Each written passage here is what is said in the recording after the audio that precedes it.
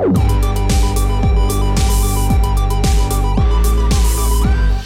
is the Refuge Project. Welcome to the Refuge Project. The Refuge Project is a place that we can have meaningful conversation in a safe place. And there's an airplane taking off in the background. I don't know what that is. What is? But I did it. No stumbling. You did it. That's true. I did it straight through. Good for you, man. I am the man. You're getting better. You're doing good. My son called me the other day, and he told me you told him that you were the man. Which son are you talking about? Adam. I told him that? Oh, yeah, I did that. Well, I told him... Well, okay, because I told you this. Turn me down in the headphones just a little bit. Got you. Well, I told him about... Because he called me and was like... He was asking if I was going... He said, you want to go to Japan? And I said, do I want to go to Japan? I said, sure. I guess, like, theoretically, I'll go to Japan, sure. Yeah. And he goes... and then he tells me about, like, how he's wanting to plan this trip and da-da-da. And I said... I was telling him how, like, that's kind of, like, way down on my list. We on the Dude, I freeway or don't know. What is it? What is Jimmy doing out there? Is that the AC? I think it's the AC picking up in one of these mics. Wow. I don't know. Okay, anyway. Anyway. All right, we're going to be at the airport today. Yeah, just...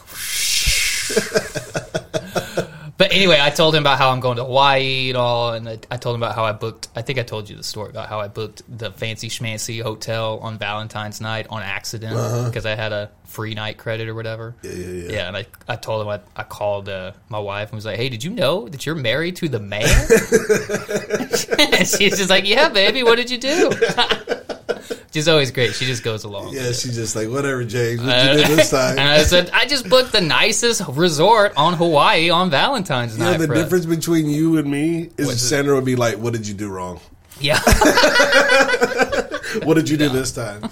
Yeah, but so I told him that story. Yeah, that's funny. That's funny. You know. So how things going, man?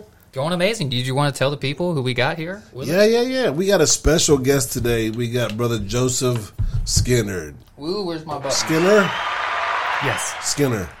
All right, yeah. One more round of applause for my brother Joseph Skinner. I'll do All the thing. That was kind of fun, the little fader effect. I asked Brother Joseph to come in here because we're going to be talking about a little bit what's going on in Israel. Yeah. And he's got some studies that he's done. He's been going through some of the stuff as he's teaching on Sunday mornings in Sunday school. And then a couple of weeks from now, he's going to be kind of talking about more or less what's going on right now, how that affects, the end times. So I was talking to Pastor Mark, not knowing, not that you were my second pick, but I asked Pastor Mark to do it, and he said no thanks. And he said, "Hey, why don't you?" He said he was really busy and he was doing some studying on it. He said he'd rather why don't do you anything ask Brother else? Joseph because he's kind of already in the process of doing that. So I was like, man, sweet. No, we haven't had Joseph on. We already had you a couple times. Yeah. But yeah, you didn't tell him we didn't want you anyway. Yeah, we actually wanted. This is way too intelligent. Yeah, did you tell him that? No, I didn't. You tell the whole church. You didn't tell him this is a little out of your league here. I don't know if the church took that as a joke. It was an inside joke. Yeah. I don't think they got it. Some of them got it. The ones that got it was happy about it. Yeah, so this is far from the most intelligent podcast out there. And that was the joke. Anyways, or on my party. And that side of the table was a lot more intelligent. Well, maybe that corner over there. Brother Joseph, just introduce yourself a little bit and give us a little bit of background of who you are and where you came from. Hello, everybody. My name is Joseph Skinner. I've lived in Texas since 1993. Before that, I lived in the Bay Area of San Francisco, and I lived in an Arabic house. My stepdad's from Jordan. Whenever I was 17, I started serving the Lord and never looked back. And God's been good to me, and I've been fortunate enough to experience a lot of things and learn a lot of things, and it's all thanks to Him. That's awesome. And then you also speak a little Hebrew, enough to teach a class at least. Yes, sir. Very beginner's class. Yeah. I'll just got to put that in there. I'm not fluent by any stretch of the imagination, but I can read and write and speak a little bit, yeah. Yeah, that's awesome. I heard a lot of good things coming out of that class. A lot of people enjoyed it. So whatever you did enough that made the class enjoyable. So Very good, very good. All right, so at any time in our silliness, that you want to jump in and be silly, you want to be silly, jump right on in. I don't know if you're as silly as we are, but that might be a different side that you can show the people. Amen? Well, I don't know if I can be silly, but I'm very good at being awkward. Now you're talking. That's what we do. We're awkward at points too. Yeah. So, anyways, But yeah, I was telling you, I got my new setup. wait. I just want to let you know right now Okay, tell me. that I know what I did last weekend. Okay, what'd you do last week? Let's That see. wasn't fun and all the things. Let's see. What'd But you I do did last week? remember. What'd you do? You weren't here Sunday, so what'd you do? Well, first of all, I thought Saturday, you gave up on it. just thought gave you up were on the done. whole thing. Yeah. Saturday we had a leadership meeting here. Was you here at the leadership meeting? No.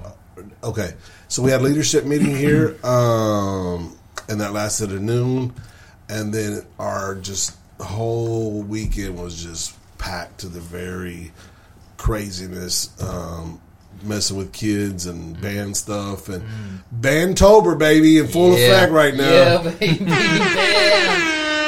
Shout out to Luke. He made Area. He's made whatever UIL Yeah. stuff and all the things. What an interested parent. They don't even know what they're I mean, called. I show up and they Yeah. got ones, whatever that means. That's one, good. One is the best. That's the best score, yeah. So hey, I'm down like James Brown. Yeah. And then now jazz band. I think he made. Oh, that's what it is. He made Area and jazz band, and for the tenor sax, the big one. You don't even know what he plays. No, They're- tenors are the small ones. Okay, what's the big one? Bass. Bass sax. Okay, He plays the bass? plays both. The bass sax. Yeah, he plays tenor and marching, and then the big one in Does he have jazz. big fingers? I don't know. I think that's a thing. You got to have big fingers for the sax, if I'm not mistaken. You got. Oh, dude, I forgot that we looked at your fingers last week, and it blew my mind. That's right. Hey, where's your? You still got your ring on? He already tapped out of the ring. No more ring I've already. been real good until today. It went down the garbage disposal yesterday. You gave up on church. You gave up on your marriage. Gave up on church. Dude, you did have a big weekend. So we had to decorate, like go off lockers for the band thing. We had to we live in a small community in Mount Bellevue. And when did you throw your ring So away? when they left, everybody lines the street and sends them off. So we had to do that. Then we had to go watch the performance. Then Noah had a birthday party he had to go to, and then I don't know, it's just the Astros came on. So where did the ring go? You did.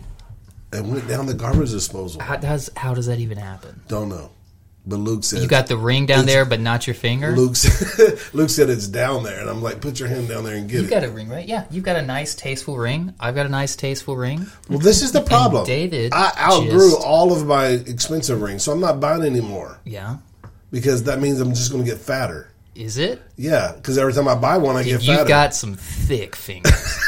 You really Mine's do. more expensive because it's got to go around. Yeah, you need like 5 times the amount of gold just because the circumference of your fingers. Dude, my ring's going to look like one of those rappers' chains. Yeah, yeah. So then I had to work Sunday, so I wasn't able to come. That's okay. Yeah. It's all right. We But missed ya. But Everybody guess what? missed ya.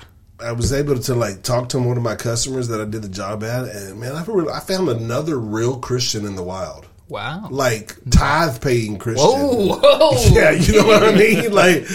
A real one. So that was kind of cool. I got to talk to her, and she told me her testimony and stuff. And then I listened to Pastor Howe online while I worked and those type of things. So Cool. yeah, I didn't miss church. I just wasn't at church. Yeah. So I don't know what that means. Okay. Yeah. Cool. But- Well, that's good. I know where my car was parked. Yeah.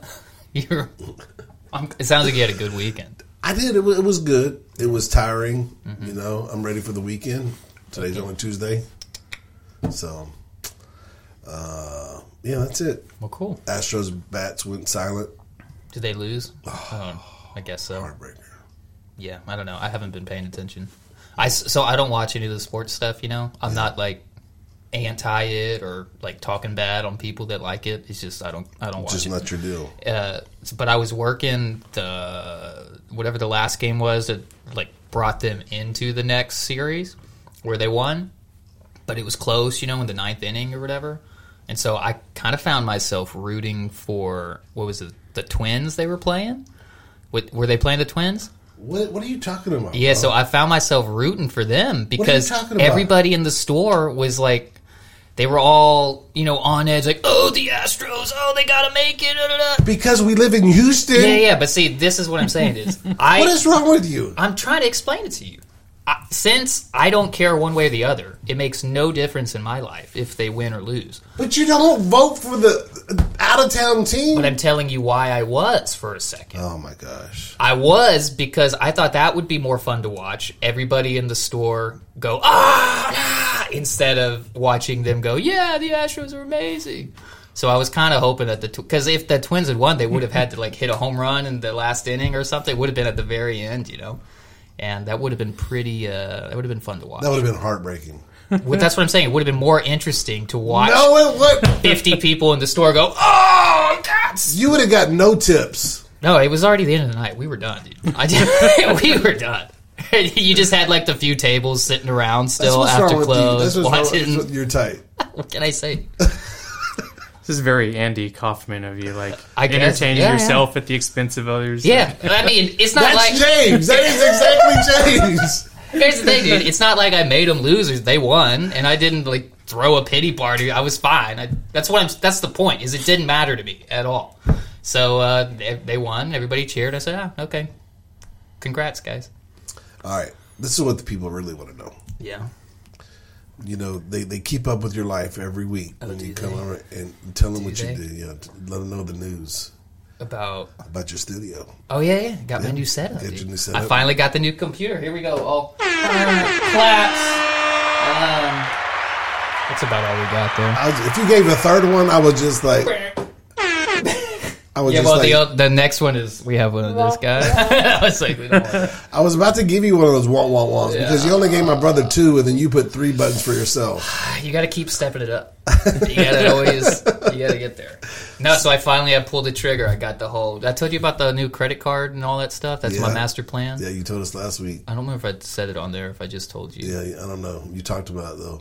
Yeah, but.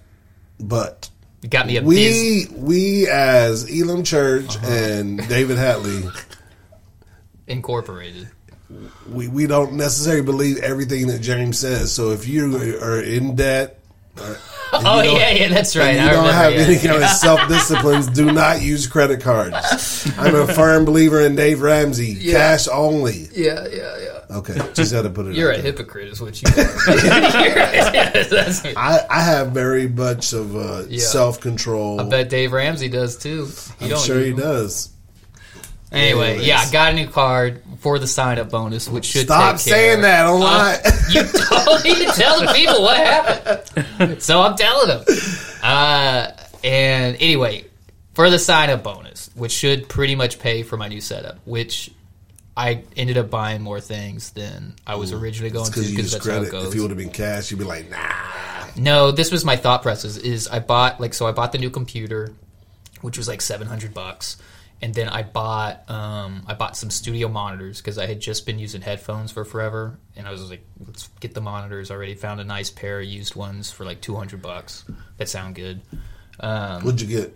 Some JBL 305 Mark IIs, I think they're called. Yeah. Anyway, I found it. Yeah. They're cheap, but they still sound good. I've used them for the last week, and I like it. So there was a couple things that I had to buy for the new setup that I bought, and then there was a few other things where it's like, well, if I'm already buying all this other stuff to get a new setup, that was it. So the stuff I needed to buy was about $1,000, but I've probably spent another 400 or 500 on the stuff that I was going to buy one of these days. I think if I remember going back and I was going to tell you, I told you you're going to spend between $1,500 and $2,000. You probably did. I think I've spent $15. Yeah. So how's the TV working out? The TV's working good. Is it? The display, no lags or anything like that? No lags. The display was slightly fuzzy, but I changed some settings and it looks a lot better. Yep. So it's going to be fine. It's it's like this big, so it feels like I got a big fancy thing, but it's just some old. Blowing your retinas out. Yeah, I'm it's kind of fun, but so I have two rooms that I use for stuff. One of them's the computer control room, you'd call it. It's got the laptop and it's got the speakers, and then I keep like synths and anything you plug in there. And then the room right next door is like the live room, which is that's where I keep the drums. If we've got guitar amps or something, we throw them in there and all. So the one with the computer, I've got all set up. I totally rearranged everything. Got a new desk, all this stuff, and it looks nice and it's working and it's cool. But the room right next door, I haven't finished setting that one up, so it's a wreck right now. It's just stuff all over the floor. And So do you name your rooms? no, I just call it the studio. Like room sound? Yeah, Studio A, Yes, Studio B. yeah. No, not quite that. They're not that legit. So if you know anybody that needs some music recorded, holla at your boy. Well, it depends. Are they good, or are they going to... No trash. No trash. No trash. There's always like some local rappers like, yo, bro, you make beats? Throw me on that track. No. That's that. I'm finna blow up, bro. That's that closet rapper stuff. Yeah. Stay in the closet. they come in, dude, and they're just... Yo. Yeah. I'm Lil something. Little doozy on the track, about to blow it up. Turn it up in the headphones. Up. Turn me up, yo. The whole rap is about how they're fitting to do 16 something. bars of turn me up. Yeah. About to blow up. Hey, that's my people, man. That's cool. That's my people. Good people. Good Yeah, people. They are good people. I don't necessarily need them in my house. Wasting all my time, though. That's all I want to say. Send your demos to James don't want to hear no trash.com. Yeah. James don't want to hear. I need to make that. I need to make a new email that's like specifically for bands I help out. It's called James Don't Want to Hear Your Trash at Gmail. That's a good idea. I like that. Right now, I just use my Eucalyptian email for everything. So I need to make that. James Don't Want to Hear Your Trash. I like that. That's a great idea. Oh, hey, I just remembered something. And if you haven't checked this out, I haven't checked it out either. But I think we'll just play the trailer to it. Okay, it's called The Blind. Anybody out there in the Robinson family friends from Duck Dynasty?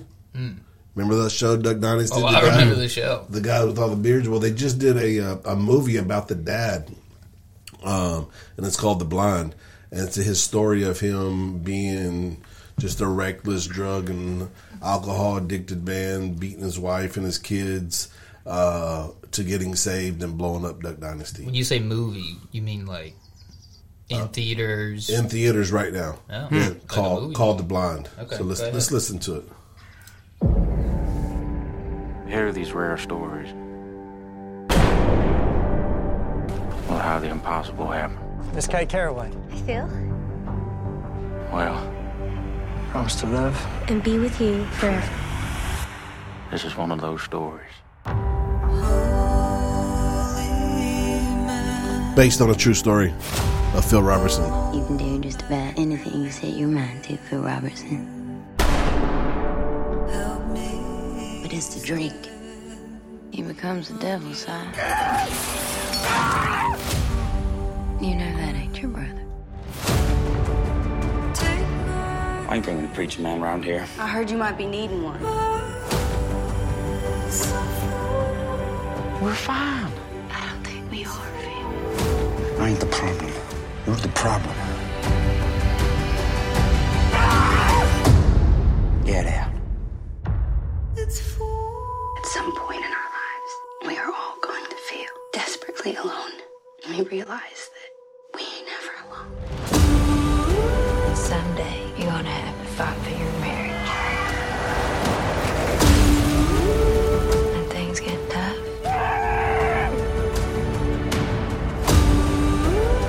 guess what you do? You fight.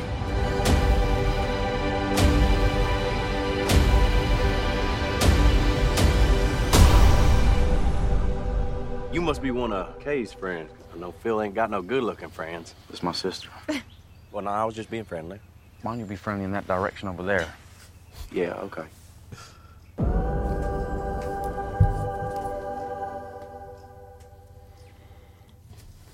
Cool. I'm ready to go see that after that right there. They're doing a podcast alongside of it. And it's pretty cool how they watched. They just got finished watching the movie, and now they're sitting down with the whole family talking about it. And Is it out already? Yeah, it's out already. Oh, that's cool. And they were saying how a lot of those scenes of them getting beat and the mom being beat or running to the car in the rain that the churches, the local church found a place for them to stay. How they pushed those thoughts and emotions and stuff down and to never to really think about them again because it was such a made a mark on their life and you know, just a really sad place in their life. And then for the movie to come out and to bring those emotions back up, and it was just pretty cool to hear them talk about it and stuff. So if you have a chance, get out and watch it. This is one of those films that we need to support. You know, they're a Christian family. They have their own church, and they're really. If you listen to Phil right now, you can't hear him say anything. If you ask him a question, he's going to show you a verse in the Bible about his whatever question you ask him. If you ask him something about duck hunting, he's going to go back to, you know, whatever about what God says about eating, whatever, you know. So he's sold out for the Lord, and so is the family, and I think it's going to be one of those. Did they produce this themselves? Is that what it said? I think Jason was like the kind of the head, like yes or no type deal. Like 80% of the movie was like true stories. Then of course they had to embellish some things, and he was the one that was just like, yeah, too far. You know, we're not doing that type of stuff. Okay. But you know, well, I meant like more of like paying for it and like I don't know all that kind of stuff. I'm not for sure about that. Because it said something production, so I don't remember what it said, but yeah, I'm not too for sure. But like they didn't just go hire some, like pitch it to some Hollywood something and have them do it, or did they just kind of do it? Because I mean, they got money, they could do it. Yeah, they could do it. I'm not too for sure. It looked good. Yeah, it looked good. It did. So it looked like somebody had something. They knew what they were doing. They did it. So yeah, I'm not too for sure. But yeah, it started in theaters. It says September 28th. Yeah, so, that's out. Yeah. I'm gonna go watch it. Maybe. You know me. What's the only movie I go watch? You gotta go watch the new Fast and Furious. You gotta watch Fast 15 or whatever. Fast 25. Look at me, man. They're gonna be driving cars around the planet. Right? So it's just like, they're gonna be on Mars in the next one. They're gonna take a SpaceX ship to Mars, right? And they're gonna be racing on Titan or whatever. Elon. Yeah, that's what he. And Vin Diesel's gonna be like 70 years old. He's gonna be like, family is important no matter what planet you're on. And he's just yeah.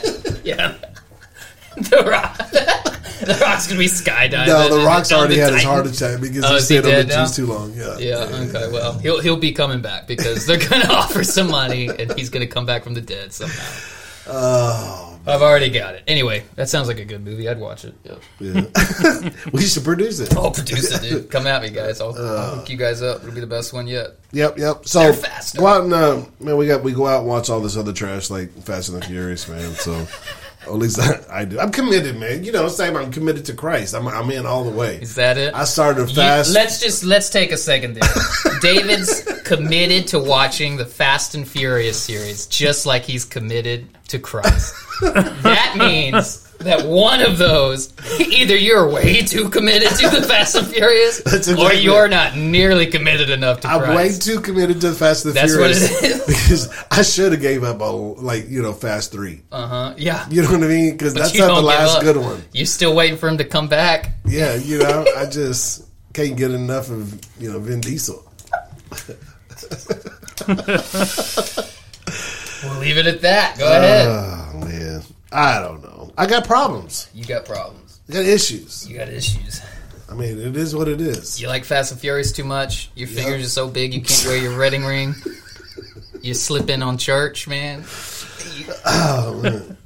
Hang on. Everybody bow their heads. Everybody bow their heads right now. Let me get Pastor in I'm just going to recommit my life. I'm going to recommit my life right here live on air. Jeez, dude. No, you're doing good. You're doing good. I bet I don't feel like it now. You're doing good. You look good. I don't know if I've ever told you, you've got really good eyes. Thank you. You got nice blue eyes. A lot of people don't have nice blue eyes like that. Yeah, well, I appreciate that. Yep. You always are dressed well. Thank you. Yep. Except for, didn't you show up to church one time with like different shoes on different feet? Except when you do stuff like that. But hey, everybody has those days. We were just talking about that on Saturday. But when you wear the same shoes, they nice. usually go with the outfit really nice. And they really compliment your eyes. All right, let me just back up on that story. I put 2 different shoes on to see which one looked better with the outfit. And you said they both look good. I couldn't choose. So you just wore them both. And I forgot to go back and put the right one on. And this is the bad part about it was I was going on camera that day. So Sandra ran down to Walmart in early service to buy me a pair of Walmart shoes. Yeah. All white tennis shoes. All white tennis shoes with no logo on the side. Yeah, that's about. That's the style for your age. I should have just had my dad bring you a pair of shoes. The next guest is going to be over 50. Yeah. Yeah. I can't take this no more. Joseph came in here and David said, "How old are you?" And he said 42. And David said, "That's pretty close to me." And then immediately got all self-conscious about it. I didn't even have to say anything. That's my favorite, is when I just go into a room and I don't even have to make the joke at somebody. Just the fact that I'm there, they start making fun of themselves. I love that. We got to get there first. That's my favorite. Did I tell you about Tara and the canoe? Yes. I tell you about Yes. I didn't even say anything. She just kept going, "Yeah, the kayak, it's a canoe, whatever," and then would move on. The backwards. I said it backwards, but it was great. Yeah. Anyway, do you want to go to Culture Corner? Do we? We can. Yeah.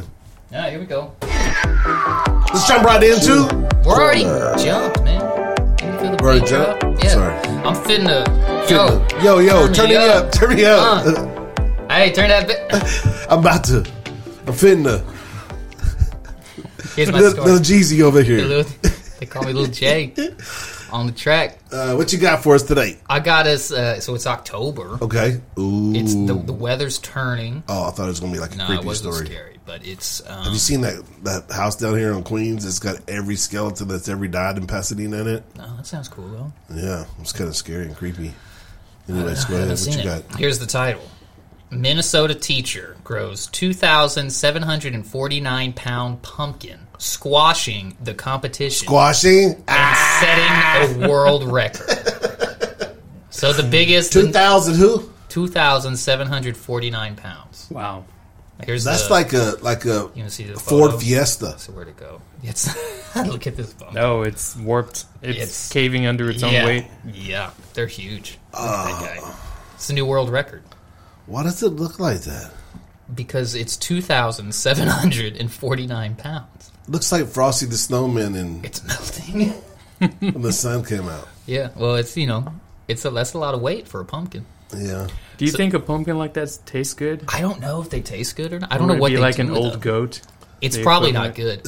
Yeah. Like, how long does it take to do that? Because well, I think you only get I don't know what. There's rules. So this is the guy's third time entering this contest. He's definitely got growth hormones in that thing, right? For sure. I think there's rules. So you can most people grow them inside. They can't break. So if your gourd or whatever it is you're growing doesn't stay together, if it squashes or cracks or whatever, then it doesn't count. It's disqualified. So there's a bunch of rules. I don't know what they all are, but this is his third year in a row winning this contest, and this year he just set a new world record. And so you got to get it to the event without it squashing. Yeah, you can't. Okay. Yeah, so if you've ever seen photos or videos of this, they fill up their whole pickup truck, with a squash or with a whatever it is. The only time I've ever seen like this was on Curious George with the man with the big yellow hat. They grew one. They was trying to get it to the market. I was like, nope, hats aren't the same thing. But he grew something. Okay, got it. Yeah. Same thing. Yeah. It's the same thing. Anyway, and apparently this was so he calls this pumpkin Michael Jordan. Okay. Because you got to name when it's a new world record. You got to name it. So he called it Michael Jordan. I could have came up with something way better than that. He said that he had a different pumpkin that he just was sure was going to be the pumpkin. But it ended up splitting at some point, and so it was disqualified. So he has multiple of these big pumpkins. Yeah. You can't put all your pumpkins in one I was basket. trying to figure out a fun way to say it.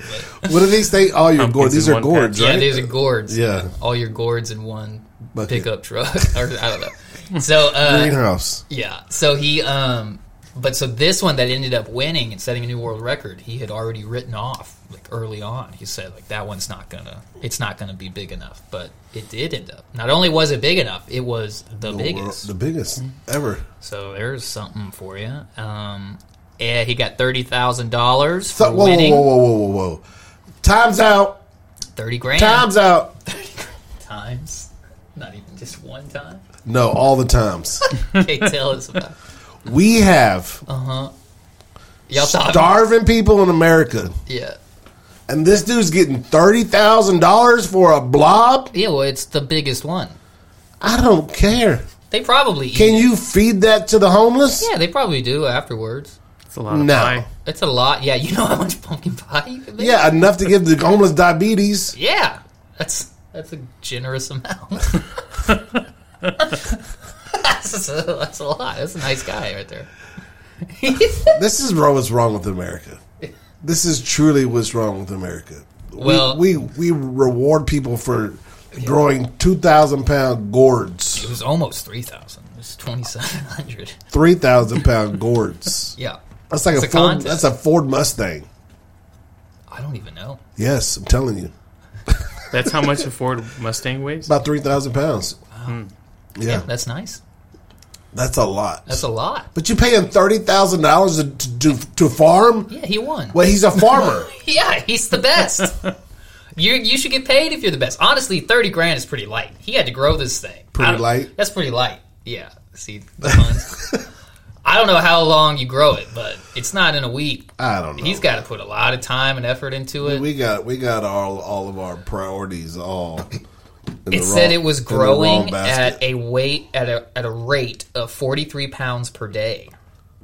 Wow. Wow, that's faster than me growing out of wedding rings. Barely. You covered out a pound. Wait, if it's 43 pounds a day, does that mean that you can physically see the growth? I guess so, right? Like if you sat there on your porch and watched this Let's pumpkin, do some math. could you see Okay, it you go ahead. physically grow? That's what I was doing. If it was what did we say, 2749 divided by, what did I just say, 43? 43. So that's almost 64 days. Okay, so that's only a couple months.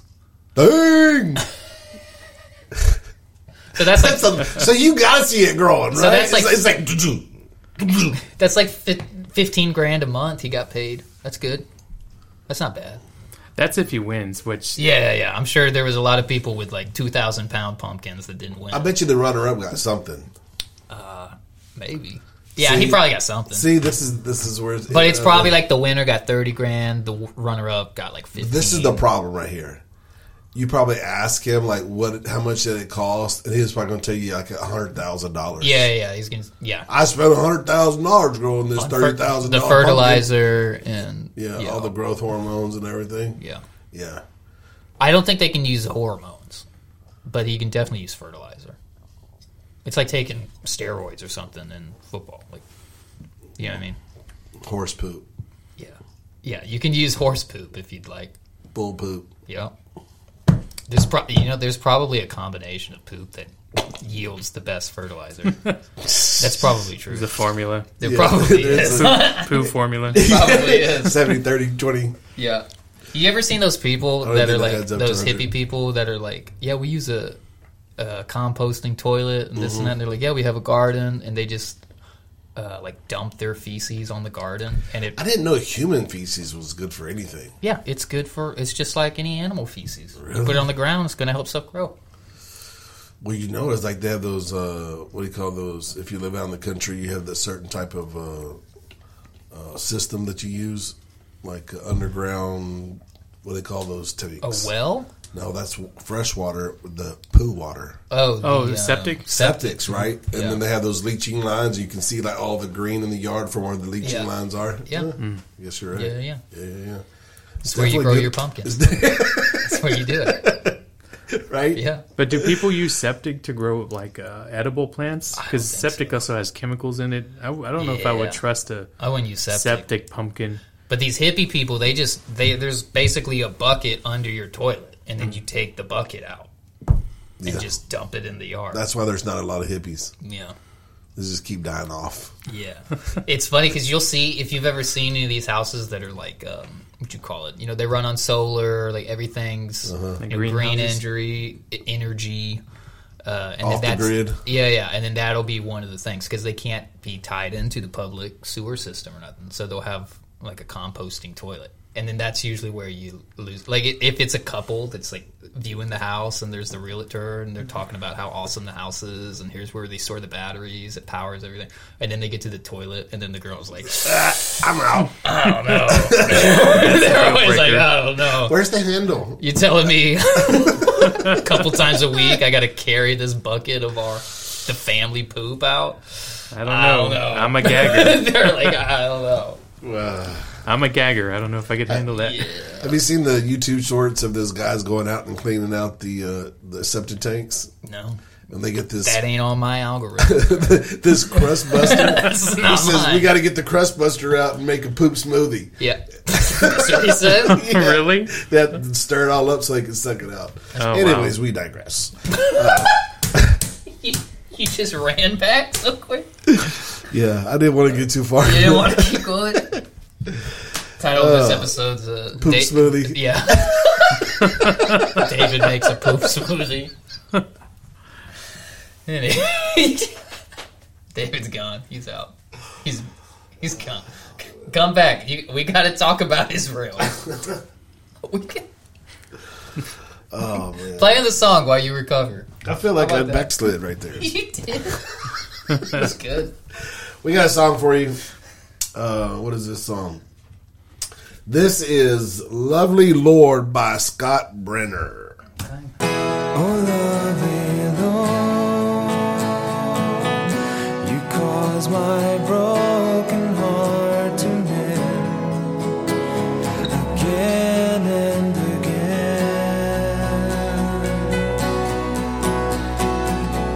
Oh, sovereign Lord, your mercy shines upon the earth, never more to end. Lovely Lord, you're beautiful, you're all I want to see. Come and breathe your holiness in me. Loving Lord, so beautiful, you're everything I need. Lovely Lord, you satisfy me. Oh, lovely Lord, you bring refreshing to my soul again and again.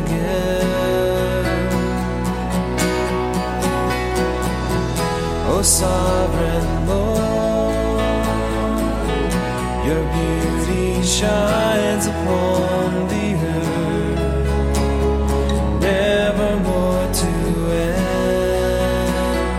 Lovely Lord, you're beautiful, you're all I want to see. Come and breathe your holiness in me. Loving Lord, so beautiful, you're everything I need. Lovely Lord, you satisfy me. Scott Brenner, Lovely Lord. It's a nice little intimate song for you and the Lord to jam out to. What's interesting is all these Scott Brenner songs on YouTube are from what language would this be? It's Korean. I've listened to this guy for a while, and then when I found him on YouTube, I found out that his music ministry is in South Korea. Oh, okay. That blew me away. Yeah, because he's so American as far as his music. You know what I mean? He doesn't have like. Anyways, yeah, I just thought that like all of his songs were that way. I'm probably going to get a virus now for. They South Korea. They also have a lot of Korean worship, and I mean, I don't know much Korean, but it sounds pretty good. Yeah. So how many languages do you speak? Fluently, English. Well, enough to get by, order you a sandwich. I mean, Hebrew, I know a little. The language I know most aside from English is Chinese. I went to school for that. Okay. But I used to be able to like read Arabic very slowly, but I haven't been practicing, so I lost a lot of it. And recently I'm starting to learn Greek because I want to be able to peruse the New Testament without relying on anyone else. Yeah. Well, that's cool. I have never woke up and says, "Let me just learn." Yeah. But we need people to do that. I'm always just like, I'll just go over to a concordance or Google or something. I wish I knew Spanish better. Yeah, I wish I knew Spanish too. That way, when my wife was yelling at me in Spanish, I would know what she was saying. Yep. And she could say nice things to you in Spanish. But you know what's good? When she does it, it kind of turns me on. Yeah. So if I knew what she was really saying, I probably wouldn't like it anymore. She's like, "I'm mad right now." I said, "No, but it's so good." I wish I knew it because there's so many people in this area speak only Spanish. Yeah. So it'd be great if you could. Yeah. I know like restaurant Spanish, so I know a word here and there. And that's gringo. Yeah, I know gringo. Okay. But I know like kitchen stuff. So I know like cebollas is onions, lechuga is lettuce. I know like those kind of random things. So you could go to Taqueria and order your food. I could, but if you ask me anything other than like tortillas de maíz, and I say sí, like if you ask me like anything other than strictly menu stuff. Okay, so what foreign language did you take in school? I took German. Oh, nice. Yeah. So well, my really whole theory with that. Well, this was my thing. You had to have 2 years to get your foreign language credit. And everybody I knew that took, because everybody took the foreign language, nobody I knew could speak the language after class. So I said, so this is basically a waste of time. Was my thought, was that after class, I'm still not going to be able to speak the language. Pretty much everybody was like, if you took Spanish 2 years and you really wanted to speak Spanish, you had to take it in college too for another few years. Those were the only people that could actually speak Spanish afterwards. And so we could do Spanish, French, or German. And so Spanish made the most sense, but all those people in school were actually doing a lot of work. That was, out of the three choices, that was the one that seemed to be like the most work intensive. Mm-hmm. And then French was supposed to be really complicated, and I don't know, it just wasn't interesting. But German, there was 2 German teachers, and they were both super weird and super cool. And my older brother had taken German, and everybody I knew that took German, most of them were just weird kids taking, because who takes German? But the classes they were all like having fun. Like all my friends taking Spanish were like, "Oh man, I got all this work for Spanish. Spanish is so tough." Da, da, da. And the kids in German were like, "We're having parties and we're like hanging out, having fun, and we're laughing and stuff." And I was like, if I'm not going to really learn the language, which class I take, I might as well take the fun one that's less work and everybody seems to enjoy. So I took German. Did you obtain any of it? I mean, I know a few. Like, ich heiße James. My name is James. I can tell you the numbers. 1, 2, 3, 4, 5, 6, 7, 8, 9, 10, 11, 12. Like, I can count to like 20. After that, I got to think really hard. Because the way they say their numbers is they don't say 22. They would say 2 and 20. So you got to say zwei and, how do you say? Zwanzig is 20. So you say zwei und zwanzig. And then you'd say 23.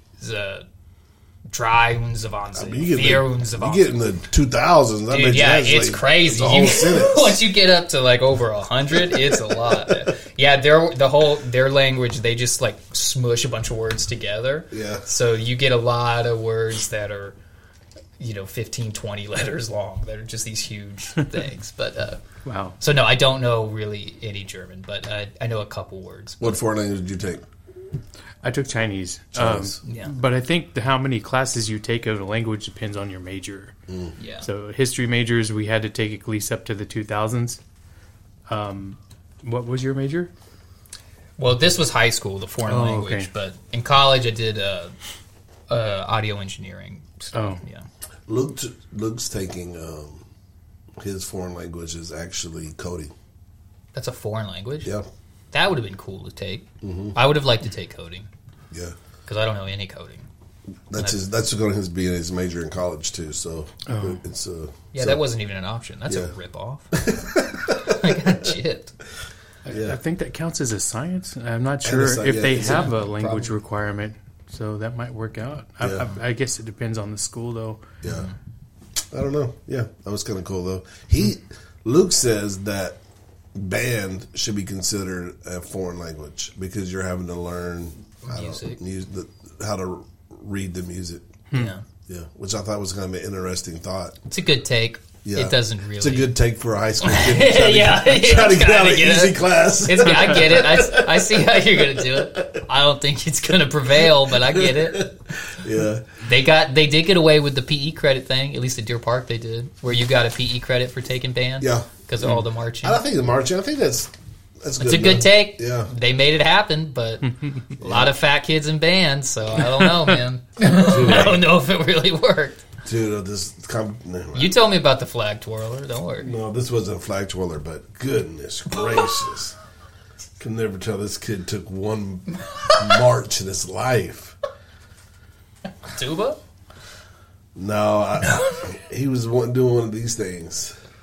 Oh, the conductor guy. Yeah. Yeah, but it's a different word if you're marching. Yeah. Don't remember. Yeah. So he doesn't have to march. But he had a march to get there, though, right? Like, I think that you had, like, you work up to that thing. I don't know.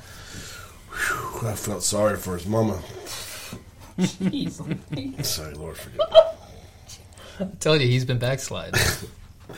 All right. I just want to talk about some stuff. There's a lot of crazy things going on in the world right now, and a lot of things that go on in Israel. And as Christians, we can't ignore the things that go over on the Middle East. It's really it's tied back to our Bible, what we believe, what's going on in the world today. Directly ties to the past, what happened in the Bible in the past, and what's going to go on in the future. So, like I said, I called a couple people, and we decided on to bring Brother Skinner in here today to kind of look over some of these things.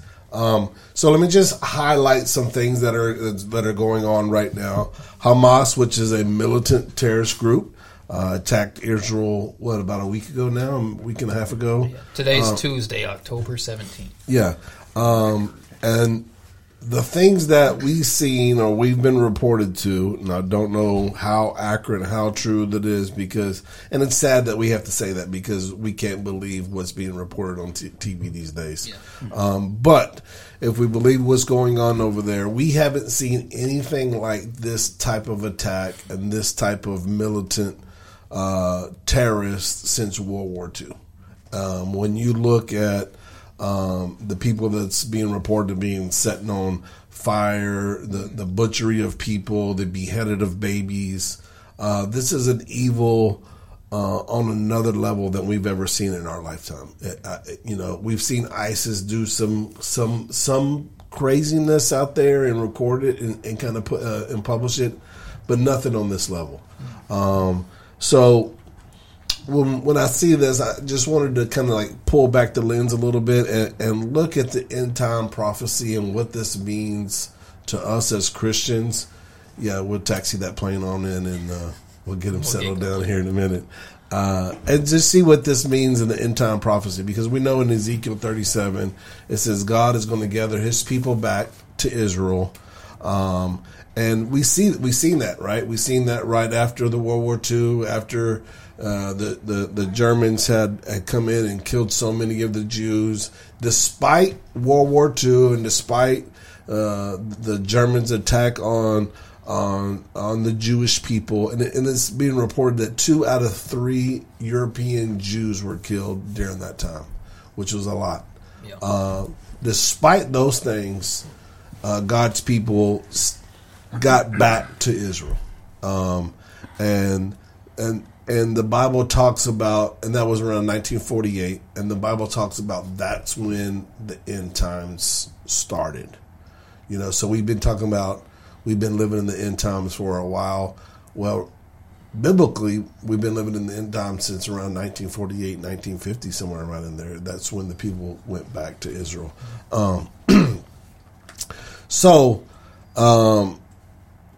what does that mean for us, right? Well, so when we look at what's going on now, Ezekiel 38 talks about this group of people that's going to attack Israel, right?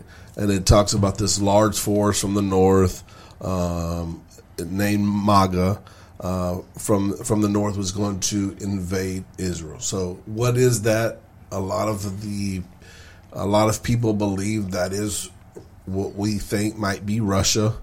We really don't know, but if you look geographically on the map, the large force north of them would be Russia. But we don't know. But what we do know is Persia. What is Persia? Persia is today would be Iraq. Iran, I'm sorry, would be Iran. If I mess any of this stuff up, just jump in and correct me, because I don't want to get it wrong. But I just want to kind of give just a highlight 1,000-foot view, and then we can jump in on what's going on right now, which doesn't really mean a whole lot to us in the past few years. But what we do know is recently we know that Russia and Russia and Iran have come together and made allies with one another, and Iran has funded armored drones to Russia to attack use in the Ukraine war. So if you read it and you believe that it is Russia, you can already see some of these allies that are kind of coming together. I'm not saying that this is truth or this is the way it is, but when I see it, when you hear some of the historians, you see some Bible scholars talk about it, they're thinking that this could be a Russia. So Iran's producing these drones, sending them there, so there's the allies. But what we do know is that Jerusalem will be the center of the conflict at the end times. That's a fact, right? Mm-hmm. You want to come on in? You want to sit on it? So sit in with us? I'm just crashing it. I heard y'all were doing a podcast. Okay. I love you. All right, love you too, brother.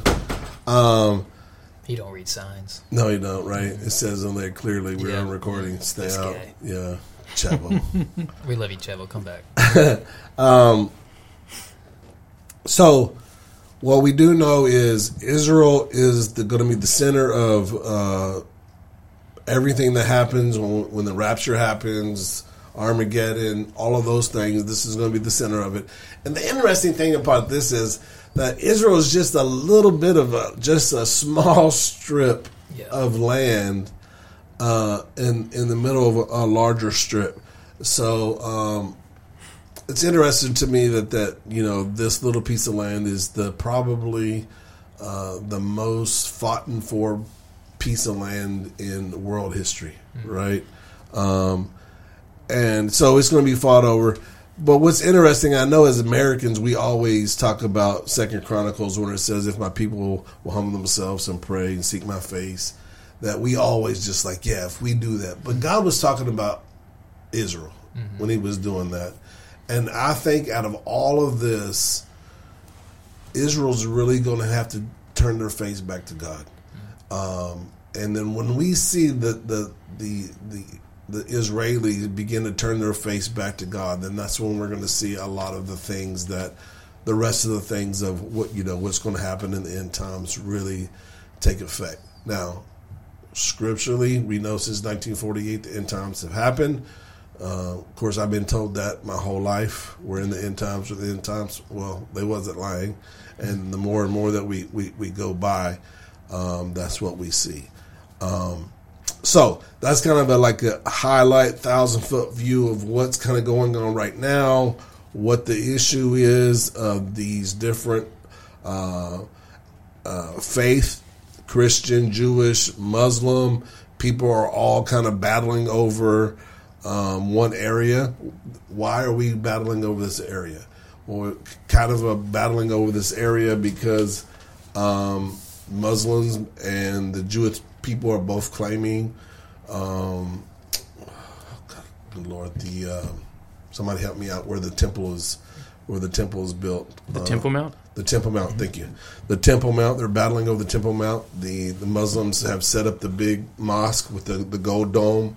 And then there's a flat piece of rock where basically, which is, I think this is the coolest part. The flat piece of rock there is where all three religions can agree that's where Isaac was going to sacrifice his son, which is kind of interesting that all three of those can come together and agree on that one thing.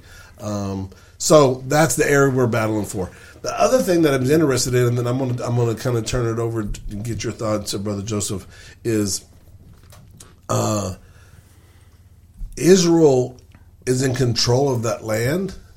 But they've seceded, or I don't know if that's the right word, but they're giving the Muslims the right to go into that mosque that's set up. Like, the Jewish people are not even allowed to go there, but they're in control of the land.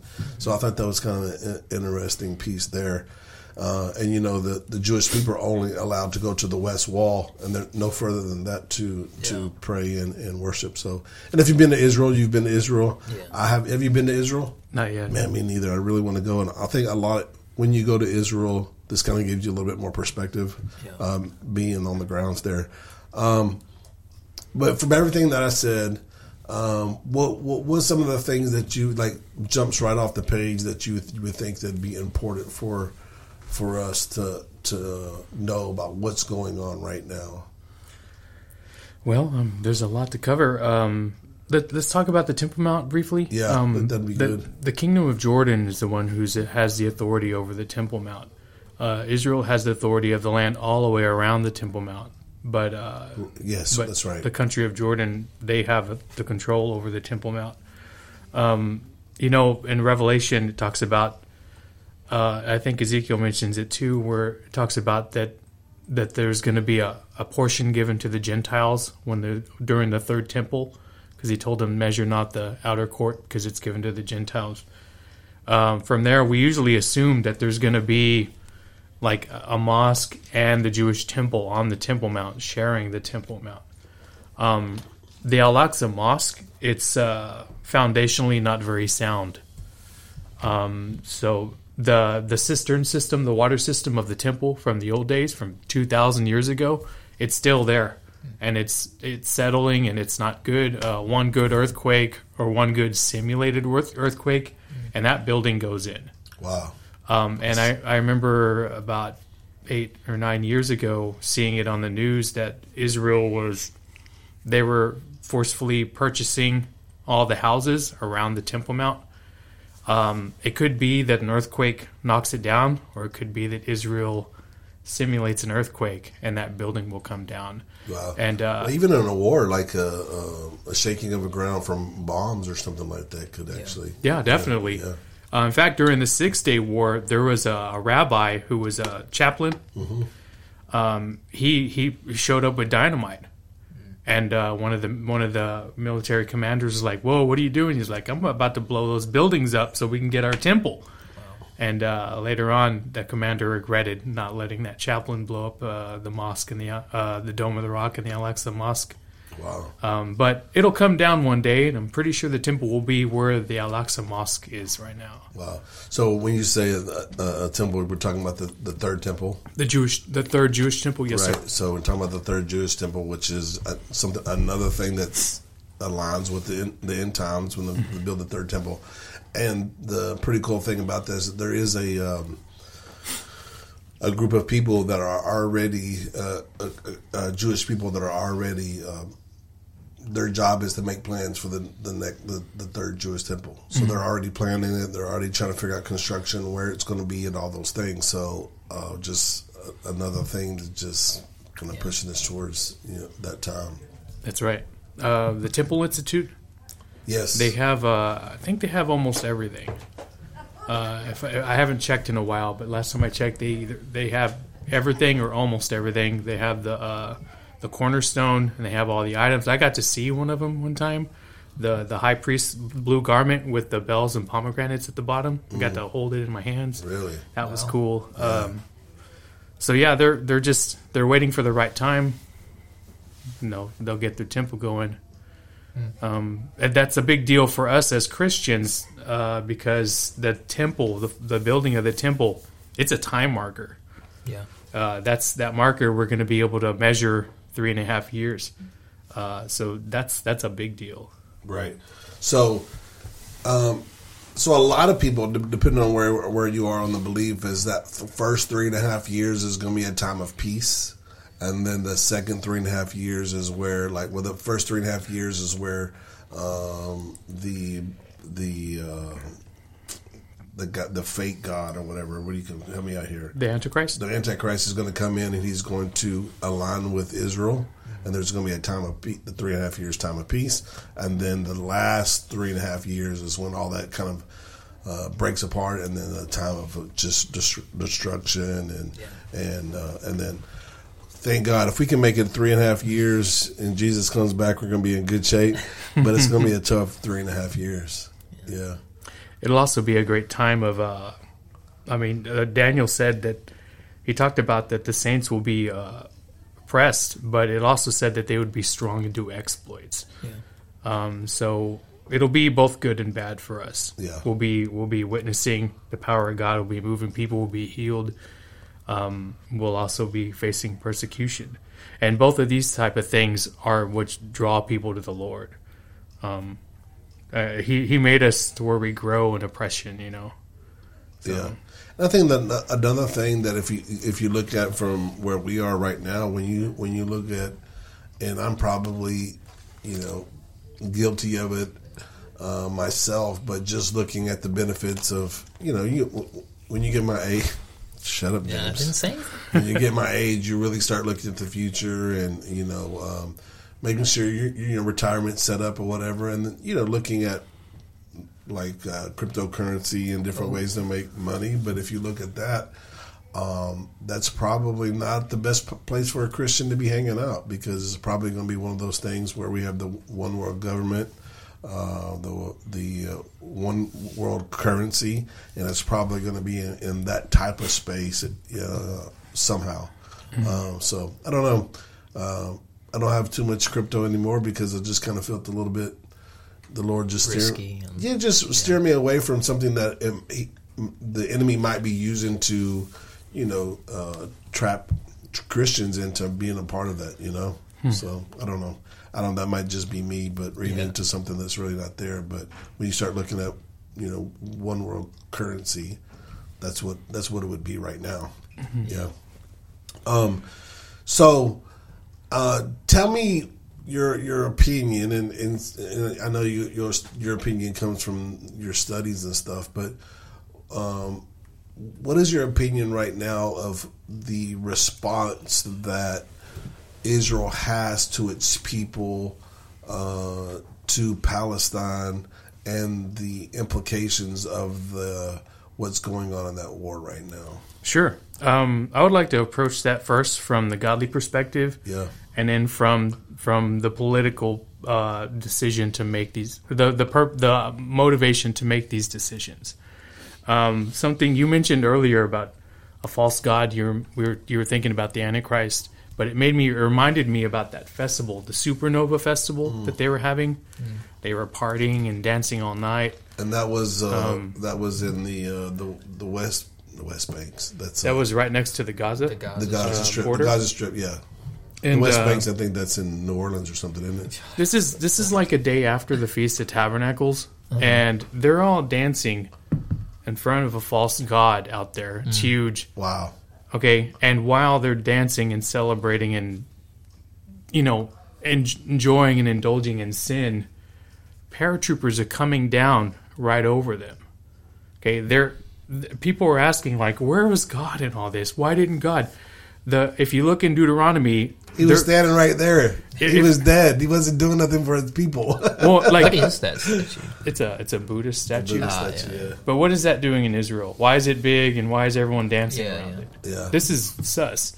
But, the relationship between God and Israel has always been if you do this, I will do this. But if you do that, I will do this. Yeah. There's a long chapter about it. Yeah. Blessed you are in the city, blessed you are in the field. But if you don't serve me, cursed you are in the city, cursed you are in the field. It talks about handing them over to their enemies. They're dancing in front of false idols. I'm not saying that God punished them. I have a personal policy that unless God tells me, hey, Joseph, I'm punishing them, right, I don't assume it. But it's quite possible, because right in the middle of them dancing around a statue, destruction comes right on top of them. To me, it just seems... It seems like they're... Well, to me, it's easy for me to say they're not right with God, even by their own standards of what God commanded them. So if people are curious, why did God let this happen? This could be one of the reasons. Now, politically, there's another reason it seems kind of weird. If you guys are familiar, the border here is pretty rock solid. I mean, I would compare it to like the border between North and South Korea. People don't sneak through. Like they're top of the line. Israel is not. Israel is like their military is rocking. I have heard some situations like right now, like during that day, there was a report that, and like you said earlier, we may not know a lot of this stuff because fog of war. A lot of times we end up finding out years later what actually happened. But especially like when you see Iraq and going over there for mass destruction, weapons of mass destruction, we never found any that type of stuff. So it just gives us some real like what are we supposed to believe? Go ahead. That one was a little different because the reason why we knew they had weapons of mass destruction is because we had the inventory of what we gave them, so that they could fight Iran like years before. Right. So that's why he was saying that. He was looking at the list that his dad gave Saddam way back in the day. Yeah. Or he was just trying to keep the. Never mind. So. But okay. But this, like, were you going to talk about motivation, like false motivation to go to Iraq? Yeah. Okay. Yeah. All right. So this right here I've been hearing something about this, that this could be a thing. How could these backwards, bumpkin, unequipped, unfinancial people successfully invade a country like Israel? That has supposedly they have the most the best intelligence in the world. They have the when you start talking about the paragliders coming in, they have the best air force in the world, and you get attacked and you didn't know it, and through the air. Yeah, ouch! It's sus, right? Yeah. So it could be that, and I don't know this, but this is where I'm speculating, that Israel wanted to do something with Hamas. They wanted to do something with Gaza. So this is dark, and I'm not saying this happened, but it's possible because I've seen governments all over the world do shady stuff like this. They let Hamas attack so that they can do what they want to do later. So, okay. So saying that, do you know the phrase mowing of the fields in that area?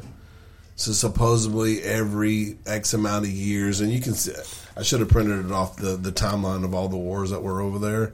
But supposedly there's a thing called the mowing of the grass or the mowing of the fields, where they allow something to happen so then they can go back in and like destroy the inventories and the different things that they've built up over the years, and they can like just basically clean up things, you know, and take away their weapons and make them rebuild, which will take another 10, 20, 30 years again. So that they call that the mowing of the grass. I didn't know if you heard that term before. Yes, I have. Israel has been doing that with Gaza for a while now. Yeah, for a while. I know that in the past they haven't allowed them to attack before they do it. They would just do it. But I don't know. It's possible. That's why I decided to bring it up. Right. But what's kind of weird to me is Gaza themselves. Because they knew what the response is going to be. Like, just imagine you're a little kid and, you know, there's a guy who's like you're in elementary school and there's a kid way bigger than him. And you go up and punch him as hard as you can. You know you're going to get punched back. And you know you're going to get punched harder. So why do it? Because they're suffering right now. Of course Israel was going to respond the way Israel was going to respond. So why? What was their motivation behind this? And also for their supporters, for the Palestinians, and a lot of people that, you know, hasn't came out yet that the Palestinians are funding any of it. But come on, you know that they're probably getting funds from the Palestinians, from Iran, and for them to place all of them in so much danger, and you're allowing them to come in from the borders and stuff like that. It just, why? You know, like you were saying, why would you do that? Because Palestinians don't have nowhere to go. You know, they got water on one side, Egypt on one side, and then Israel on the other side. Like, the only really place for them to go is Egypt, and they're going to only allow a certain amount of people in before they shut the borders down too. So, Egypt, from what I understood, it sounds unlikely that they would let. I haven't caught up. I don't know. Maybe you guys saw it on the news. Correct me if I'm wrong. And I don't think that they would let refugees come into their country. I know when it first happened, they were letting 2,000 in a day, which is not a lot when you consider the millions of people are there. Yeah. But I don't know how long that lasted either. That might have only been lasted for a couple of days. I haven't heard the report since the first few days on that. I figured it wouldn't be in Egypt's best interest to allow that. Hamas is ties with the Muslim Brotherhood, which is a genuine problem in Egypt. So with letting refugees in, they're also letting sleeper cells in, right? Which we've been doing.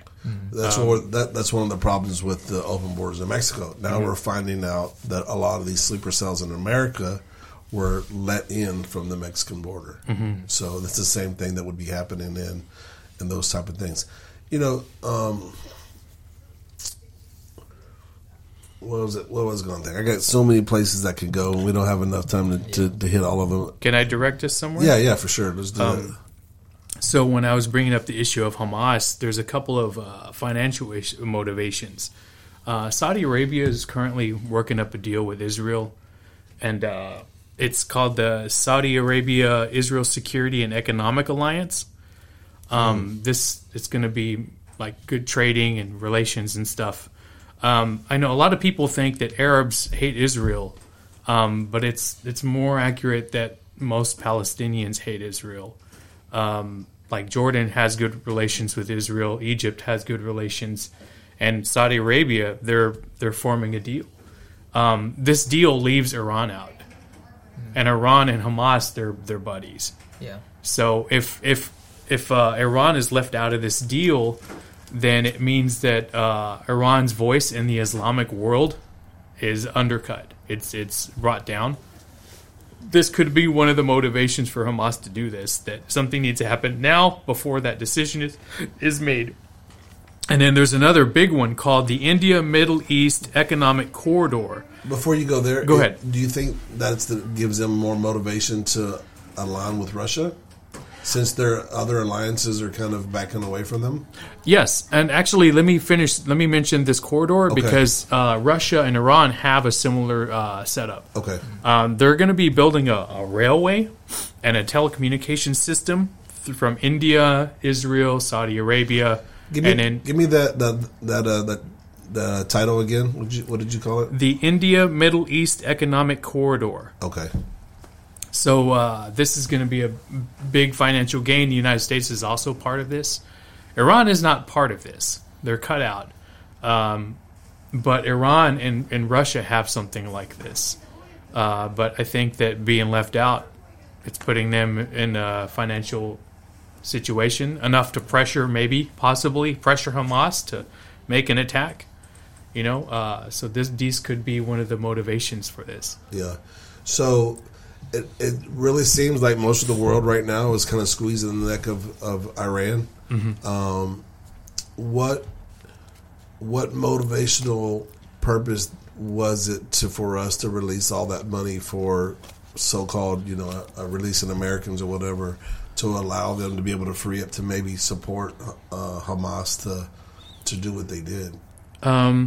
If we were to purely follow the money and not anything else, to me, it's kind of weird that we would finance Israel's enemies and Israel at the same time. Mm-hmm.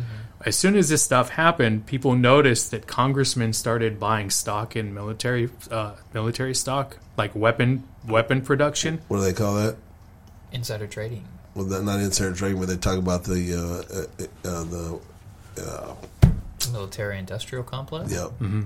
Exactly. So if that's the case, now they are financially motivated to make sure a war happens. Mm-hmm. And to me, that means that we shouldn't be trusting him. We should not have any involvement. Israel doesn't need our help. Right. We support them morally, but they don't need us actually going in boots in. They're fully capable of handling it themselves. And if they handle it quickly, and Iran and Russia don't get involved, it'll be over quickly, and we'll all be moving on. And the nature of Hamas will be different. So what is and I don't know if you even know this, but what is the reason that we're sending special forces over there to give humanitarian help right now? Is that just another way to sneak special forces in the country, or are they really trying to get those 25 Americans out of, from being hostage or whatever they supposedly have? Well, truth be told, we get American hostages all the time all over the world. We don't always take this head-on aggressive stance to rescue our own people from other countries. We only care when it financially benefits the people who are buying stock in war. Let me just say it like that. Yeah. And if it's the hot button issue at the moment. That's right. It's the current thing. Yeah. Ukraine is no longer on the lips of everyone. Now it's this. It's like when they got, what's her name, that woman basketball player from Russia or whatever. Mm-hmm. Yeah. Because that's what everybody's talking about. Tim Kennedy, you know who Tim Kennedy is? He was a ex-Navy SEAL, UFC fighter. Now he has this. Now has his program where he goes into these countries and gives them help. But he's trying to save these American hostages all over the world through his nonprofit. But he doesn't get any help from the state side. They're just letting him sit there. And he has some pretty interesting takes. But I don't want to repeat a lot of the stuff that he said. But I think that it's interesting when you have everything that you need. And I don't want to I'm not a big conspiracy theory guy. I'm really not. But when you have everything you need, boots on the ground, America's not having to pay for a lot of this stuff, but you don't have the support from the State Department. It makes me think like what is really going on? Mm-hmm. Because all these groups need is America to sign off on it, and then that pushes the battle line back because now America's signed off on it. They have the support, so most people is not going to want to fight that war. Mm-hmm. A lot of it is watch what this hand is doing. Why really what they want to produce is over here going on underground while we're all watching the shiny stuff. Mm-hmm. So every time something like this, a bomb blows up, we all looking this way, but what's really going on over there? So it's election. People forgot about the election. Coming up. I mean,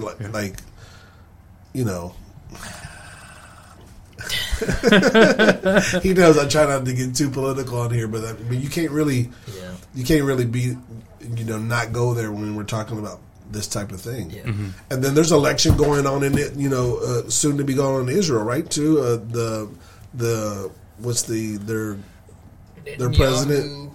Yeah, he's like kind of under some fire right now because he told them basically he ran on the campaign of we're going to make Israel safe, and these things are not going to happen, and now that they happen, so they're kind of just rethinking about who they brought in. But some of the reports that I found is that the Israelis on both sides are more united now than they've ever been, and we kind of seen that on 9/11 when it happened here. For a short period of time, we came together. I think that's the last time Americans came together from both sides. It's been a war with each other since. Yeah. But anyway, what was you saying? I probably got off. Well, I wasn't gonna go into politics aside from the war is the timing of the war is convenient for the election, right? For certain parties. But actually, since you brought that up, I wanted to bring up something I've been hearing a lot. People that operate in the realm of prophecy, that they keep hearing, as goes Israel, so goes the United States. Israel was attacked from the south, invaded from the south. We've allowed a lot of people come into our country from the south. There's a lot of sleeper cells that identify with the same worldview as the people that attacked Israel. And through prophecy, people have been seeing and foretelling that America could be attacked very soon. And it's something that we as Christians need to pray against. We need to pray against those people, pray that God, stumble them and hinder them. Maybe it's God's will, maybe it's not. I'm going to pray against it, assuming that it's not, that he's warning us. But we're in a time when everyone is just very relaxed and convenient. People are very at ease in our country, just as they were with Israel shortly before the attack. People need to wake up, and as Christians, we need to pray over our country to protect us from these type of people. What are some of the prophecies right now that are really like waving their hands and saying, "Hey, this is something that's really driving towards the end times that we might not be, really noticing"? Are you talking about like people that operate in this spirit of prophecy, or are you talking about Scripture? Scripture. Nothing comes to mind right now. Yeah, obviously, you mentioned like Ezekiel 38. It talks about the countries that will gather. I don't think that's anytime soon. That's more Day of the Lord, because it talks about the sun, moon, and stars. So when we compare that to Matthew 24, it said that immediately after the tribulation of those days, the sun, moon, and stars, then the angel will shout, and then the trumpet, and the gathering, and they'll see Jesus in the clouds. All that's happening like boom, all together. So Ezekiel 38 can't happen anytime soon, really. But we can look at that and see who's lining up with each other, and we can already tell, like financially and politically, that's already that's the case. Prophetically, I know Jonathan Cahn. He's been comparing like the kings of Israel to the United States. There's weird parallels. And he's talking about like how that's been happening. I don't know if that answers your question really. I don't think there's anything solid that I can think of right now. That's why I was asking, because I couldn't pull off the top of my head anything, or even when I was just doing some mild studying over it. And I didn't know maybe if you thought of something that I wasn't thinking of. People have been worried that Isaiah chapter 17 would happen very soon, because Israel promised that. How is it worded? If something didn't happen, then they would attack Damascus. They would just destroy Damascus. And Isaiah 17 prophesies the destruction of Damascus. Right. There's a lot of different stances on that. I don't know where I stand on it, because I've been seeing some points. Some people say that's already happened. Some people say that it's yet to happen. I don't know. But if Israel keeps their word and such happens, and they wipe Damascus off the map, it happened. Right. It happened. I think one of the things that we're going to be seeing, so we can get into some political stuff right here, which as far as Israel goes, right now everybody just like, oh, poor Israel, right? You have these terrorist groups come in, they've taken the hostage, they've done these horrible things. We haven't seen, like I said, we haven't seen any like terrible things like this happen, and the number of them, right? So it's, 1,500 people dead or whatever like that. I think last time it was like this, it was the Yom Kippur War in the 70s. Yeah. And it was like this. They were attacked on a holiday. Right. And then, just to note that, and I don't know, it didn't happen, but like the next day was supposed to be the National Terrorist Attack Day or whatever. Did you hear about that? The 13th? I don't know. Are you talking about when Hamas, the leader, got on the video? Oh, yeah. I guess that really didn't pan out or whatever. But anyways, so Israel's going to attack. They're going to do something here in the next, I think probably 3 to 14 days to just attack and make sure everybody understands. But I think that there's going to be a time where right now we're like, okay, Israel, poor Israel. But when the casualties, the innocent casualties of these countries are going to start, because they've okay. Let me back up and get my thoughts all clustered. So what Hamas has done is they've placed their war tools, bombs, missiles in like churches, hospitals, schools, right? So if we're going to go in there, if Israel's going to go in there and they're going to wipe those things out, there's going to be, innocent civilian casualties. And then I think this is going to be the hard part about, there's the war, and then there's the PR war. Yeah. And that's what's going to like really separate what's really going to happen because Hamas over periods of time has been really good in the PR war. Mm-hmm. They've been able to explain why they've done it and because of their God and those type of things. So it's going to be really interesting how Israel comes on after maybe a couple thousand of, these people have died that, and it's going to be something that they're not going to be able to control. It's just going to have to happen.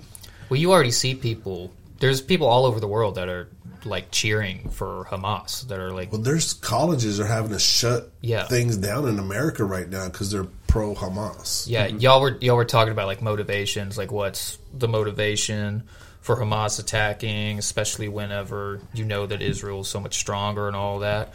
I think a lot of it is just because they've got a lot of people on their side right now. Because their whole viewpoint, the people that are, free Palestine is the thing. Their whole viewpoint is Israel is super, what's the word? They're like oppressing Palestine with some of their rules, and it's like a security state and all that stuff. Which there's a lot of truth to it in the sense of like some of the laws and regulations that the Palestine people have to deal with. But it's all because there's terrorists there that are attacking them. So you can go back and forth all day with that kind of stuff. But so Hamas's thing is like, oh, we're so oppressed. Like their rhetoric that they're putting out to the world is, we're so oppressed and Israel's so evil, treating us so bad. We're just trying to stand up for our freedom. And so then you get people all over the world being like, yeah, free Hamas, free Palestine. Yeah. And so they're cheering with Hamas. And I think that's a lot of their motivation. It's smart on their point, right? Because they're already winning the PR war. And then, like you said, they keep a lot of their weapons and stuff like under hospitals and elementary schools and stuff. So that, and I've also heard reports of, so Israel, put out a thing being like, hey, we're going to attack. So any people in Gaza, you need to go away because we're going to blow some stuff up in retaliation. I've heard reports of people saying that Hamas has been like taking those messages down, like not letting the people hear that Israel's saying, hey, civilians, you need to go because we're about to retaliate. Yeah. And so the whole thing is just like making the world think that Israel is this evil, oppressive thing and get the sympathy of the world, which they're getting a lot of, which is very interesting when you look at it. And then, of course, you've got all the people that are like super pro-Israel that are, kind of blindly Israel no matter what. But the Hamas is definitely getting a lot of... It's very weird, the amount of support that they're getting by the rhetoric that they're putting out. Yeah, throughout history, Israel's like sent people to, they call it roof knocking, to knock on the roofs to say, hey, listen, we're about to bomb this area because we know there's missiles underneath it or whatever, and just warning people. Yeah. But at the end of the day, some of those people are aligned with Hamas, and they rather die within a spiritual war and, go to heaven and have all the virgin women and all the things, then let Israel look bad for killing innocent people. But a lot of them aren't. A lot of them are just innocent people that Some Hamas is like willing to sacrifice so they can say, look, Israel is so oppressive. They're killing our kids at the elementary school trying to attack us. You got to support us. And that's what I was talking about. Like there's the war and there's the PR war, and Israel, I think, has to be out in front of this, and they should be out in front of it right now because Hamas is already out in front of it. They're already saying, "Look at poor us. Yeah. They're going to kill us," and they just did the most horrific thing in years. Yeah, but it's crazy because they're like in their, what you call it, like their manifesto or whatever you would call it, is just them saying like, hey, we think that Jews should be eradicated from the earth in more or less world. And their original charter said that. That's their thing. It didn't say Israelis or Zionists. It said Jews. Jews, yeah. So when you're like, they attacked all these Jews, it's crazy, and people are like trying to give them all these political motivations. Like, no, they said like from the beginning that like we want to kill all the Jews. Yeah. That's what we're saying. So let's talk about that a little bit because you have a little bit of an Arab background growing up with a stepfather, I think you said. So was that a Muslim background or was it just Arab? I'll answer that, but let me just address Hamas real quick. Okay. I don't think that they're winning the PR war as much as they did in the past. I found that this has actually drawn a strange line, and it's forced people to reveal themselves in ways like there were a lot of students who were doing pro-Palestinian marches, and Harvard blacklisted them. Right. And so they're backpedaling. They've been doxxed. Black Lives Matter took a pro-Israeli or pro-Palestinian stance, and the whole Democratic Party cut them off. So the PR, they're not winning the PR the way they used to. The only people that are still pro-Palestinian were the ones that were always going to be pro-Palestinian. Yeah. So it's actually working out better, and people are starting to take off their mask and show how wicked they are by their stance in this situation. So in the PR way, things seem good, in my opinion. But about your question about... Better than history showed. Yeah, better than back in the day. People are starting to see. Yeah. So a background, my mother married a man from Jordan. I'm going to tie this into what we're talking about. That's why I'm asking. Go ahead. Okay, so you want to know like what Arabs typically think. I've talked to a lot of them from all over, and I get a lot of different viewpoints. I've even talked to an elderly Palestinian man from Bethlehem who says that if there's a Palestinian state, he fully intends to stay in Israel because he can already tell. This has a lot to do with Gaza, by the way, because people never talk about the government there and how life functions in Gaza. Gaza rivals North Korea for atrocities. So it's a very oppressive, horrible government. So let's talk about Gaza just for a second, the way it's structured, right? So Gaza is a strip of land next to Israel that Israel owns but allows them to have their own structure of what do you call it? Their own policies. Is that true? Gaza is kind of like a country that's not a country. They're their own. They take care of themselves. Israel does provide things for them, so like water, which they're not getting now. Yeah. But I mean, they're pretty autonomous. And then, that they are like basically open gates, like to a lot of those people work in Israel, and they come into Israel and then go back on a daily basis, kind of like checking in and out of from border to border. They do that. Yeah, that's what I heard. Anyways, go ahead. So like it depends on who you talk to. My stepdad was raised in a Catholic family. Okay. And they grew up in Amman. He was a fighter pilot. I got to see some pictures of him doing night flight simulators, and like King Hussein's right there watching. Super cool.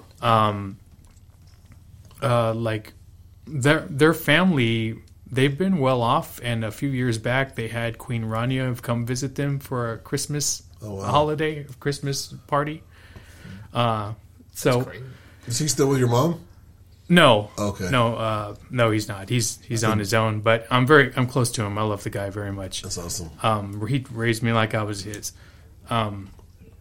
But the typical stance in Jordan, like typically the first knee-jerk reaction is not to like Israel. But Jordan, among Jordanians, first off, Jordan, like 70% of Jordanians are Palestinians. They had all flocked there after a war, which I don't think we have the time to cover. They had to leave Israel. So the Jordanians are a minority in their own country. My stepdad's family, they're genuine Jordanians. They've been there for a long time. Their family descends from Bedouins from that area. But there was a time when the PLO tried to overthrow King Hussein and set up a country, take over Jordan and turn it into a Palestinian country. And Israel helped them. Israel sent in planes and helped out Jordan. So the kingdom of Jordan wouldn't be here today if it wasn't for Israel. So there's a lot of mixed results there. There were a lot of Israeli government leaders who regret that because they realized in hindsight that if they had just let the PLO conquer Jordan, the Palestinians would have their country, and then we could just send them and be separate and not have to deal with stuff. Personally, I'm thankful. That's interesting. That's an interesting thought, though. Yeah, but I'm thankful that they did help Jordan. I like that country, and I don't have enough time, but I can show you in Daniel. Jordan plays a unique role in end-time prophecy. It's one of the few countries that doesn't bow to the 666 and all that stuff. So that's cool. Also, the King Abdullah, he's a Trekkie. Like, he started a theme park over there. So I mean, I gotta back the Trekkie guy, right? How come that doesn't surprise me with you? So, but if you typically ask Arabic people in Lebanon, you'll get mixed answers. Most of the time, they don't like Israel. Even the ones who don't agree with Hezbollah, that they hate Hezbollah, but they also don't like Israel either. Egyptians, you'll get mixed reviews, but most of the time, it's the same answer. So if it's an Arabic country. If the people are from Arabic country that have good relations with Israel, you'll get semi-mixed answers, but most of the time it still leans negatively. But if it's any other Arabic country, they just hate Israel straight up. Now, how much does the Muslim faith kind of round out those feelings and those answers? It's one of the biggest, in my opinion, it's one of the biggest motivators for the negative view. Arabs, like Arab Christians, are usually minorities in their own country. So they tend to not always have the same stance.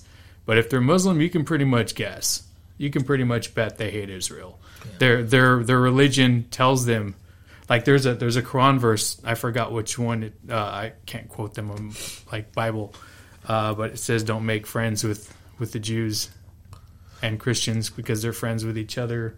Yeah, I mean, they're in the Quran. I can't forget verses too, but it just basically talks about like if you change your faith from Muslim to anything else, that you must die, or if you're not part of the Muslim faith, that you must die, right? And so I was just through this. There were some debates between some apologists and on both sides of Christianity and the Muslim faith, and of course, the Muslim always wants to point back to the Old Testament where we say some of the same things. You know, don't hang out with those people or you're going to die, which they don't have a New Testament.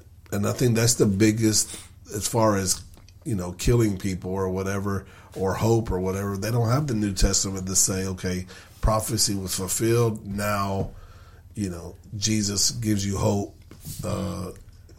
So they can't say that. But they always want to point back to the Old Testament. Well, your God said this too. You know, your God is a God that kills people too. It's true. Yeah, it is true. And then if you don't understand the Bible, then you're going to go, so now what? Like, we're just like killing Muslims. No, we fortunately have the New Testament. Get the new law. So the new covenant. The new covenant. Where are we at, man? We're an hour and 40 minutes in. I think that's probably a good place to wrap it up. Do you have any last words or words that you want to leave with the people? Don't get caught up too much in the politics of Israel. The Bible says as Christians that we are to pray for the peace of Jerusalem. That's right. Mm-hmm. So we do that, but don't get swept up in the government there. They're as secular as can be. They're just another government. Yeah. There are allies, but at the same time, like as government allies, they also spy on us. We have killed them. They've killed us. I don't know if you're familiar with the ship before the 6-Day War. They blew one of our ships up. It's not black and white. They're not a holy people. They're just a people called by God that aren't answering the call. And we're to pray for them and reach out to them with the gospel like everyone else. Let's just keep praying for our country, because if we're not being prayerful, this stuff could happen to us too. And we'll just keep on spreading the gospel and serving the Lord. Well, very good. And the next time that we have something like this, we're going to definitely bring you back in. I've enjoyed the conversation. Sure. Appreciate you guys. I think it's on time and a lot of things that we're dealing with right now, and we appreciate your study and your knowledge that you can bring in today. Thank you. All right, and we love you. This is the Refuge Project.